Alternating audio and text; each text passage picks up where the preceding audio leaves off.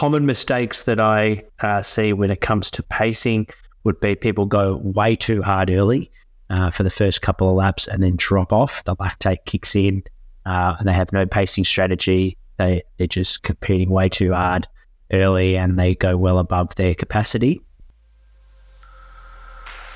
The Prepare Like a Pro Academy has been a great way to develop my coaching skills and how to utilise the theory and use it in real-world scenarios. It's also highlighted the importance of interpersonal skills and developing that, and how to best communicate with other coaches, stakeholders and players, whether that be through designing training plans, fitness test data, or monitoring training loads for each player. Jack's also been a really great mentor for me and point of call with any questions or queries I've had throughout the week, and provide that support professionally for me as I progress through my career. The PLP Academy has also opened a lot of job opportunities and has really allowed me to cement myself as a coach. Hello and welcome to the High Performance Podcast, AFL staff and athletes. Each month, I host a live Q&A where I present on a topic to help Australian rules footballers like yourself get drafted and make the AFL. Make sure, if you haven't already, to subscribe to my YouTube channel and never miss a live episode. Let's go. Hello and welcome to this month's Footballers Update. I'll be discussing our 2K time trial tips, and these should be illegal. They're going to be that helpful. I want to make sure that we've got our most important tips for those listening to this episode, because if you're in January 2024 and you still need to perform your 2K time trial, whether it be target that your football club has given you or for your own personal pride, or perhaps you've got a combine testing coming up, they're all really, really important. I want to make sure you set yourself up to be able to perform this test at your best. I posted, interestingly, on our Instagram story recently, what do you want to hear from me when it comes to 2K time trial tips? And pacing strategy was number one at 46%. Program examples was at 16%. And why is 2K time trial important was the next best at 32%. I think there was a couple percent left over for other, which people direct message me other things they wanted me to include, which I've incorporated some bonus tips a bit later on in the show. But we'll go first with a pacing strategy. Typically speaking, if you complete this shot on a 500-metre track, let's say, you've got 4 laps to complete, I would recommend starting the first lap quite fast. However, try not to be the first in lead that everyone else is pacing off. Okay, try and be maybe second in place and just be in a more efficient manner by not taking on the full air resistance, by being just behind the leader to make things a little bit more easier on your end, but also you don't have the pressure of setting the pace. You can just work off the person who's in the lead and try and catch them towards the end of the race. In the middle 2 laps 2 and 3, I would recommend focusing on your rhythm, focusing on your breath, trying to stay calm. I think this is the middle 2 laps that people can either lose focus of where they're at and what their time should be each lap, and their pacing strategy on whether it be looking at your split times, whether it be timing your laps and someone yelling it out, whatever it might be. They get caught up in the event and they can start to overwhelm and panic themselves, particularly if they're not going as quick as they'd like to. And that's where you can really start to lose your legs and start to drop off your performance for the test and ultimately not reach your potential. So we want to start strong. We then want to find a rhythm and some consistency in rep 2 and 3. And then ultimately the last lap, if you've paced it well enough, should be your fastest. You've done the hard work early to put yourself in a good spot. Hopefully you're right on par for hitting your time. And then you pick your moment depending on what your speed endurance is like. If you've got great speed endurance, i.e. you're really good at when 400 meters turn up, 200 meter efforts turn up, that's your jam, then you could probably start your final leg quite early in the last lap, maybe 300 to 400 meters in, where you pick up the pace and start to take people down who are in front of you. Or if you're the leader, really try and increase that gap for those that are behind you. If speed endurance isn't your go, you're more an aerobic athlete, then it's even more important to start fast and maintain good consistent reps in 2 and 3. And then ultimately you want to try and finish your strongest part of that last 500 meters, maybe the last 100 meters, you just go all out and finish off. Common mistakes that I see when it comes to pacing would be people go way too hard early for the first couple of laps and then drop off. The lactate kicks in and they have no pacing strategy. They're just competing way too hard early and they go well above their capacity.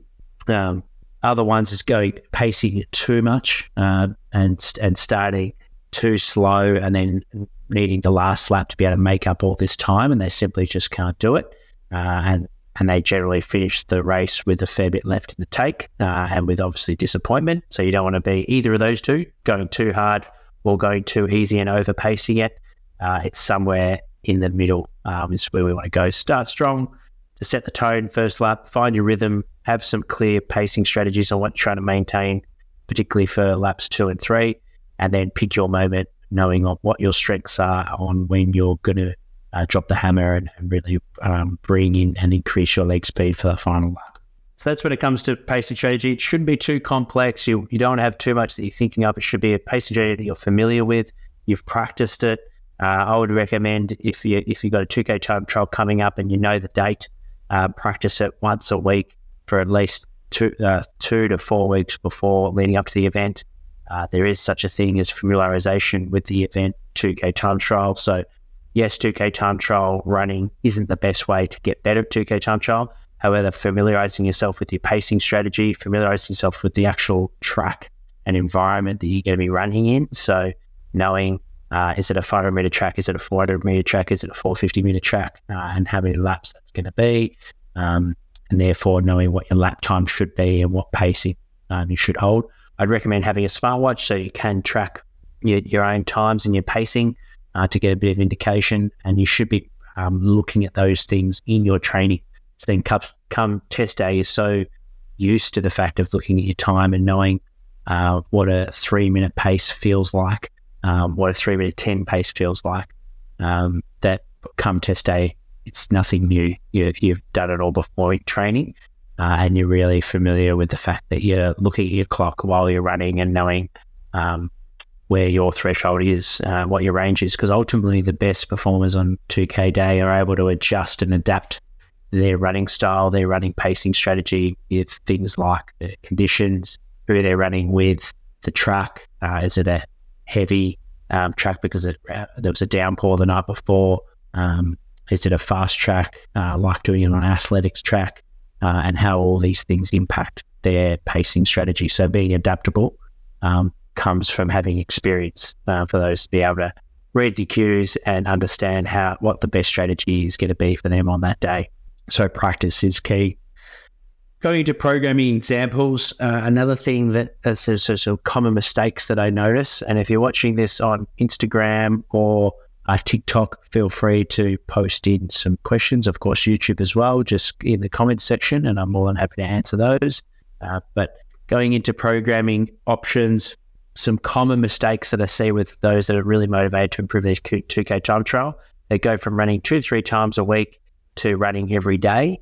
And typically they'll be steady state runs, like going for 10K runs, 5K runs, 30 minutes, just continuous running pace. That is, not only is that not effective running for your football performance, which is most important. Everything we want to be doing is to improve your football performance. And we don't want to put 2K time trial ahead of your football performance. So don't get caught up in the test. Ultimately, the test is really there to be able to individualize your training and use it as a prescription, which is something I'll talk about a little bit later on when it comes to why is 2K important for AFL. It's used there to prescribe, just like when you test your 1 rep max bench press or your 3 rep max maybe back squat, and we work perhaps percentage-based lifting, or the strength coach might prescribe loads each week to progressively overload from your baseline. There's no different with the 2K. So ultimately it's there to maximize your training and adaptation to improve your athleticism for football. We don't want to be sacrificing everything else that you're doing when it comes to your training loads in getting caught up in the test and just training the test. So running every day typically isn't conducive for footballers. One, because there's a lot of other demands on the game. You want to be working on your contest game. You want to be working on your speed work, your agility work, and we want to make sure that the body gets adequate rest so you're able to train at high intensity and be able to handle the intensity of not just running loads, but also the contact progressions, or contact loads. So running it every day isn't sustainable typically for Australian rules footballer, and we don't want to be just focusing our running tickets on steady state running, because the game isn't steady state. It's very intermittent. You've got bursts of accelerations, change of direction work, different planes of motion. So we want to make sure that you're spending majority of your time playing the game and not running for 2K time trial. So common mistakes would be running every day, steady state running, running with no targets in mind. There's no individualization. You're just winging the workouts, and there's no consistency over each week. What not to do, and what to do, we want to test. So 2K time trial, we want to prescribe off that 2K time trial, whether that be MAS, working out your maximal aerobic speed, the average speed that you ran at for that 2K time trial, and programming your aerobic and threshold work off that, whether it be having themes to your program. So like I mentioned, not just doing steady state running. Yes, there's a place for improving your aerobic capacity with some longer runs, like 4-minute, 3-minute runs, and some aerobic power work, 90 seconds, 2 minutes, 1 minute efforts.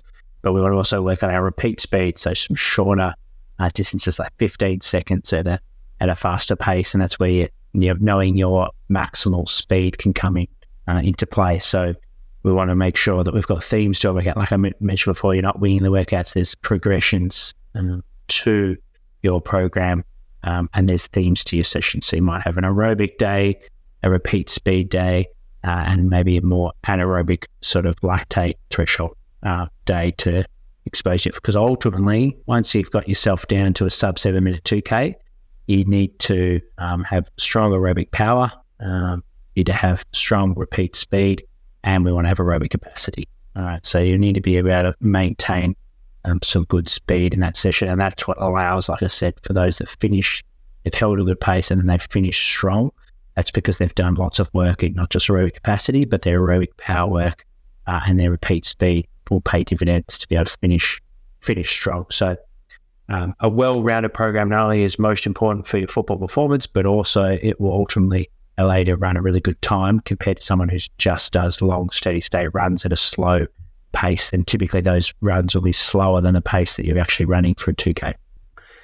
Bonus tips. Why is 2K time trial important for Australian rules football? Well, as we know, it's the longest team sport in the whole world. It's played on typically the biggest ovals, so biggest dimensions, so you're covering lots of space.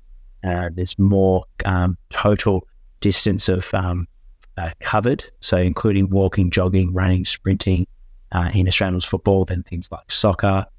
So we want to make sure that you're able to handle that volume of work. Plus, for anyone that's completed a pre-season, you'll know that it's incredibly tough to be able to do back-to-back sessions of 3 sessions a week, plus potentially a far leg or a heel session on the Saturday. So you need to be aerobically fit to be able to endure a pre-season and mitigate yourself against injuries, be able to perform and back up high-quality sessions for your development. So not only will it help with your self to mitigate injuries, which we absolutely want you to be available to be able to get more minutes playing the game and improving your football performance, but also you're going to recover better from the high-intensity efforts and therefore allow yourself to get better quality minutes training the game, which is going to help you prepare yourself for your football performance. So aerobic capacity, ability to recover from high-intensity efforts and recover from big training loads is really, really important.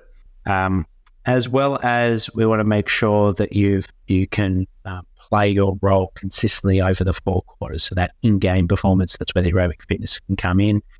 We all know that the athlete that is super fast, they've got great high-intensity efforts, but maybe they fade in the second half or they aren't able to play their role in the 4th quarter. So for those guys, it's improving their Achilles heel, so to speak, which is their aerobic work, which will allow them to have consistent performance from the 1st, 2nd, 3rd, and 4th quarter, which is ultimately going to help the team perform at their best. Bonus tips. So we've broken down to pacing strategy, programming examples, and why it's important. Bonus tips for the performance of 2K time trial. Like I mentioned earlier, make sure you practice the test, particularly if you've never done it before. So you've got a real clear strategy. And there's also that website that I've hosted on previous podcasts that you can listen to, where we've got that Run Fast coach where you can put in your specific times that you want to hit for your 2K time trial, and it'll give you all your splits. So if you're not using maximum aerobic speed as a way of programming or for targets to follow for every session of your running sessions, which I would recommend, the next best thing could be using the runfastcoach.com website to be able to get an idea of what pace you should be running for your desired 2K time trial. Like I mentioned before, make sure that you're adaptable on the day. So there's no point having the perfect running strategy for perfect conditions and then you rock up and you're running on a track. It's raining and it's super windy and you've never run in those conditions. So practicing your 2K time trial in all sorts of different conditions, because you never know when it's going to turn up on that day where you need to perform it. And it might be the reason that you make the NAB League team, it might not. It might be the reason that you're able to play in a certain position because the coach is giving you a target range to hit, or it just simply might be a nice confidence booster for you for the preseason to build trust with your teammates, to show that you've done the work over the off-season. And then other things that we shouldn't ignore, would be make sure you eat super clean and healthy leading up to 2K time trial. So eating eating your vegetables, eating your fruit. So make sure that you're eating quality meats, eating real food ultimately as consistently as you can leading up to the 2K time trial, making sure you're getting a good quality sleep routine that with something that you can stick to and is sustainable. So you're waking up at a regular hour, you're going to sleep at a regular hour, and you're getting quality sleep. And also to periodize your caffeine intake if that's something that you're having. Maybe you're in the habit of just having a coffee every day.